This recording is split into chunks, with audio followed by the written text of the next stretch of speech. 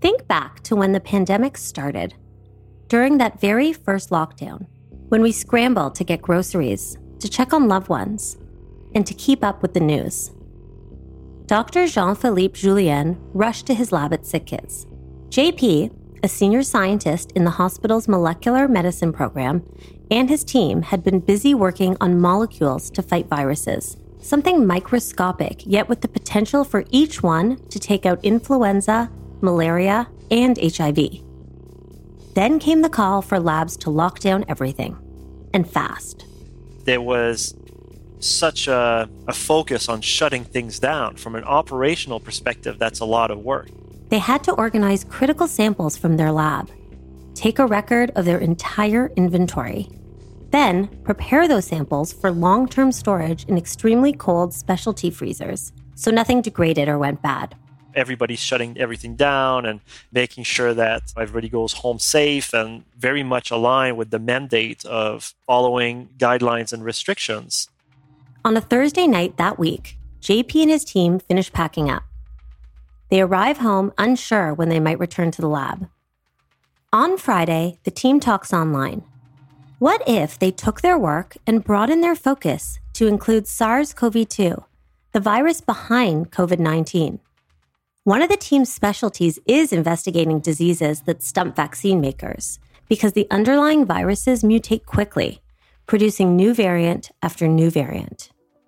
The will was there all the way around. There was the will from the lab and realizing that, yes, we're scientists, we know we can contribute despite the fear of, going back to work. But the will was also there from the leadership at SickKids, and that's when everyone started to move in the direction of making their infrastructure, their knowledge, accessible and open for collaboration. Less than 48 hours after closing everything down, JP and his team reopened their lab. Time to get back to work.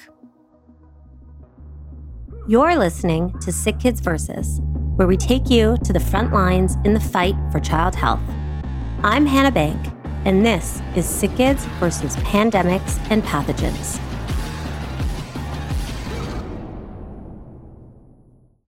As JP reopens his lab, he quickly assembles a virus-fighting league.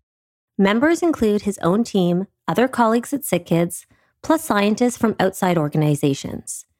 There are virologists, more molecular medicine specialists, and hospital managers who are temporarily redeployed to work with JP. Together, they share research and resources. They receive specialty equipment to run complex experiments. Then they form new partnerships, like one with a biotech company. Everyone is all in. It became an endeavor that was highly, highly collaborative. And that's really what I would say drives innovation, is this close competition amongst all scientists that at the same time allows for the sharing of information. JP's lab is hardly starting from scratch. They are benefiting from years of investments into scientific research around viruses and vaccines. In fact, over the past 6 years, teams collaborating with JP's lab have been screening hundreds of people. Why? To find antibodies capable of neutralizing not just one virus, but many strains. The approach had proven effective when examining influenza, HIV-1, malaria, and other viruses. And JP and his team suspected similar antibodies might also fight certain coronaviruses and SARS-CoV-2. As for the people who had been screened, they are part of clinical trials or living in malaria-endemic regions where they consent to participate in research. From each of those individuals, there's the potential to discover tens of thousands of antibodies. And those antibodies are important because they're tools for protecting the body. Picture them like microscopic hammers in an endless game of whack-a-mole against mutating viruses that just keep popping up. Then we said, that's great that this one individual makes this antibody and another individual, another antibody. But what if we started to combine them together? The best solution from here and the best solution from somewhere else. Once identified, JP's team takes the best of the best antibodies from all those different people and sticks them together on a supermolecule that's kind of like a Velcro ball. Then they test it against variants of a particular virus. When all these components are assembled on this Velcro ball, then that's when it can be the most powerful. I think we're in a unique position to do this, and that's why we're at the forefront of these studies at the moment. JP's goal is to eventually turn their top discovery into a drug that's capable of protecting you, me, and everyone from certain existing and future infection outbreaks, along with many of their nasty variants. We're talking about molecules for influenza, malaria, HIV, and COVID-19. If it's just surveilling in the body, and if you are exposed, then it just stops it right away. So it's the same molecule, in theory, that could do both. Even better, when the next major pandemic hits, maybe we won't need to wait on treatments with complicated logistics. Imagine just walking into your nearest pharmacy, grabbing something over the counter, and reducing your symptoms, or even gaining immunity. That would be a transformation. For example, if you knew today that you could go to just buy off the shelf the product that you could administer yourself, that you would be protected for 6 months or a year, this is important for us in Canada for sure, and in the developed world. But I would say it's probably even more important in the developing world, where the healthcare infrastructure is not like us. SickKids breakthroughs are only possible with the incredible support of our donors. That's why we're proud to recognize CIBC as the premier sponsor of the SickKids Versus podcast. CIBC has been a champion for SickKids for over 30 years and is the largest corporate supporter of our cancer genetics program. The bank and its team members genuinely care about making a difference and support SickKids through events like CIBC Miracle Day and an active employee giving and volunteering program.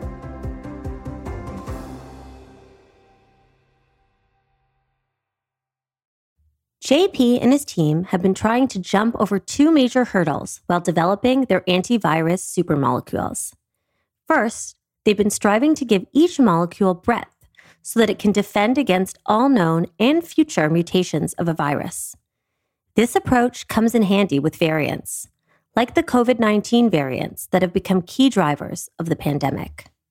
We need to demonstrate that the same molecule can block all of the different viruses that have been isolated. One of the biggest challenges that we face in vaccinology is to be able to vaccinate against diversity.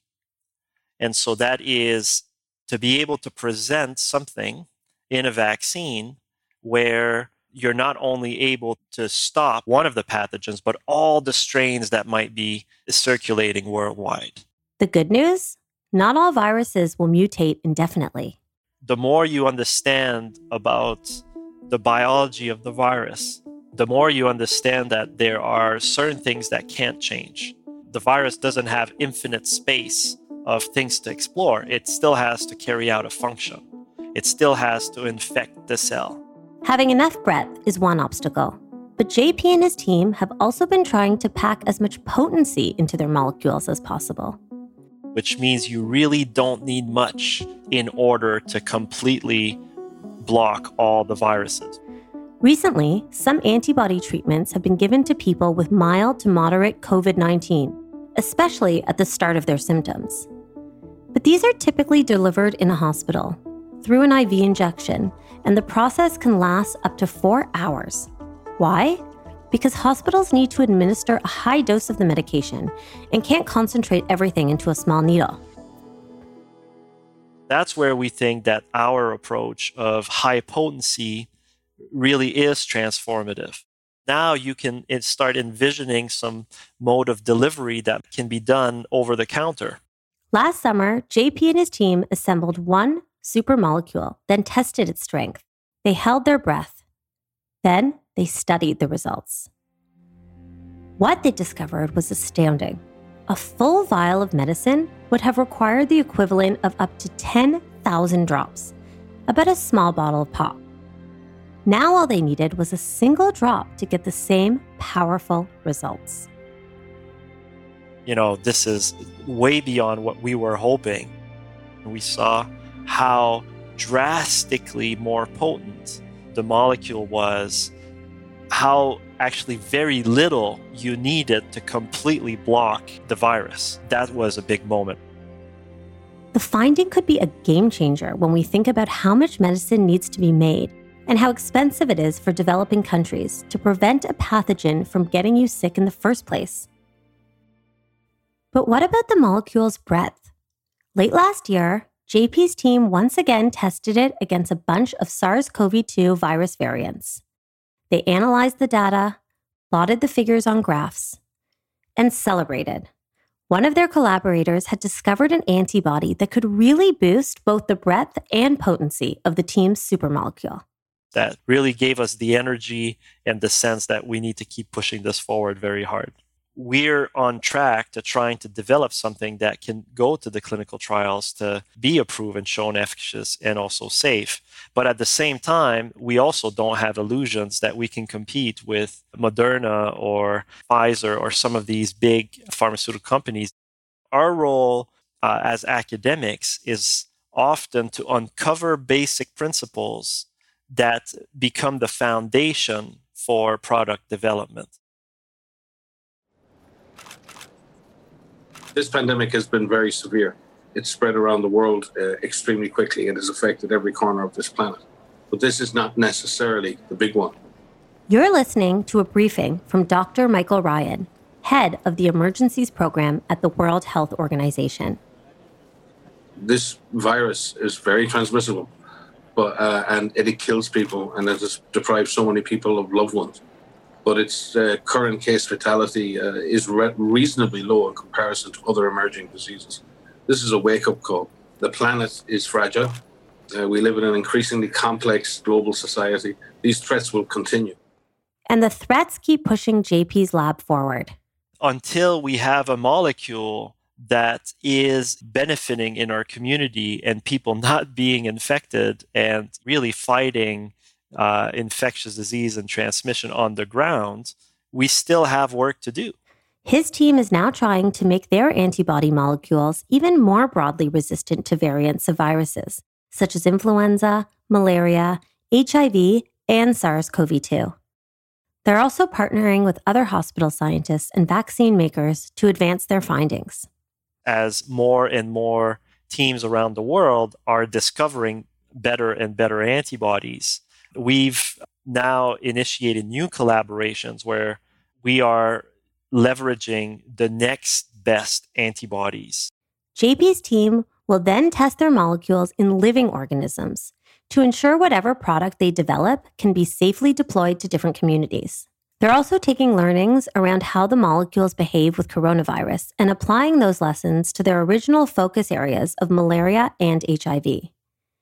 Each year, malaria and HIV still kill more than 1 million people around the world, including many kids. We are hopeful that a lot of the concepts that we solve in the context of SARS-CoV-2 will be applicable to some of these other pathogens that we're targeting.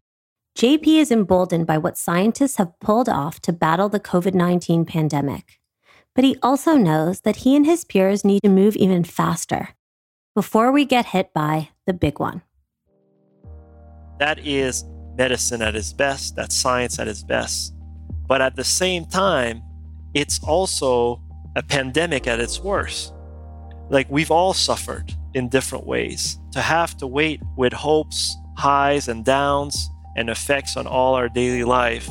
And so as much as we're celebrating the science and the medicine, I think we're also suffering a lot. And so the question is, for science and medicine, how can we even do better? From Sick Kids Foundation, this is Sick Kids Versus. Thanks for listening. If you want to support work like this, visit sickkidsfoundation.com/podcast to donate. And if you like this podcast, please subscribe and rate us on Apple Podcasts, Spotify, or wherever you listen to Sick Kids Versus. Sick Kids Versus is produced by me, Hannah Bank, Neil Parmar, Jasmine Budak, Colin J. Fleming, and Jillian Savigny. This episode was written by Neil Parmar. Sound design and editing by Quill. Production support by Aisha Barmania. For photos, transcripts, sources, show notes, and lists of donors, as well as staff who help make this breakthrough possible, visit sickkidsfoundation.com/podcast.